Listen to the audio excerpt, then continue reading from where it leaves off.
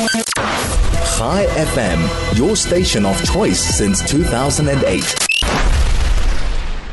We're looking at the conflict and the objective of eliminating Hamas and ensuring the release of the hostages to help us understand the situation a bit clearer.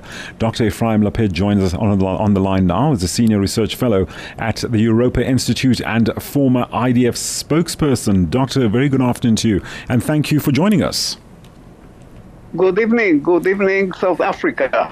Good evening, good afternoon to you, Doctor. Thank you once again for joining us on the afternoon overdrive. So, Doctor, as things stand with the objective of eliminating Hamas and ensuring the release of the hostages, this subject is really coming to a fore now. We see the families frustrated. We see the government voicing its views about that. Is the IDF in a better position now to effectively deal with the Hamas threat and be in a position to bring back the hostages? Where do things stand on the ground right now? How do you read the situation? You defined it exactly. This is our big challenge, our big dilemma. On one hand, to eliminate Hamas, and on the other hand, to release immediately all hostages. This is a challenge that no country, no state, no organization had ever faced in the past. Because we are with a brutal terror organization like Hamas. The IDF, the Israeli military, is operating a very complicated war. Right. If you compare it to any war in the history of even of the modern world, no war was so complicated in, if you want, in ground, on the underground, on the space. We are on the space with the ground-to-ground missiles from Yemen and from Syria and even from Iran. So the threat and the challenge is complicated. I cannot say that we have the option to eliminate Hamas totally, but in order to gain not only the what we call the photo op of the victory, I see it not as a symbol. I see. We want to ensure the life of Israeli citizens in the south and in the north. Once again, a challenge that no state, tell me any state in the world out of more than 200 states that face today a permanently threat to its citizens. So we have to combine, on one hand, the military capabilities, and on the other hand, to find international backing and international ways to even not to solve the problem, at least to moderate certain solution. Indeed. So that's from an international point of view, Doctor. Now, we've been recently looking at remarks coming from the Netanyahu government and Hamas. Both sides are steadfast in their standing. They're standing their ground. How do you see negotiations on that basis going, given the way the Israeli government stands on the issue and where Hamas stands on the issue?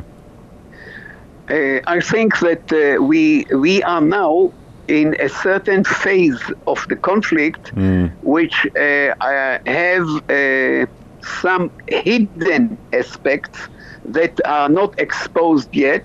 It's obvious from the Israeli point of view and also from the Hamas point of view, to cards close to the bodies and not to negotiate by media. It's obvious.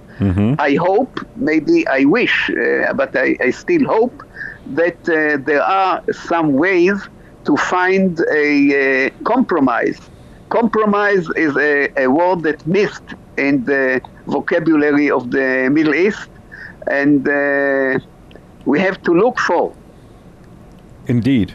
And just to, as you say, Doctor, the compromise, though we're using the word compromise, we're seeing public pressure really mounting at the moment. Can you see a compromise based on this? Because it looks as if it's really coming to a head now. The families of hostages and the public are really now running out of patience. Exactly. The families, and if you want, the total, all Israeli citizens are with the same orientation, that we have no time. We have no time. I remind us that we. Sorry, Doctor, are you there? Oh, we seem to have lost Doctor. I was looking forward to Doctor summing up our chat this afternoon. If you've just joined us, I was chatting to Dr. Ephraim Lapid. Doctor, are you there? Sorry, we lost the line. Kids between 2 to 5 years old, 2 to 5 years old. Sorry, Doctor. Okay, I say that of the families and right. You hear me? Yes, Doctor. We can hear you. Yes, please go ahead. Yes.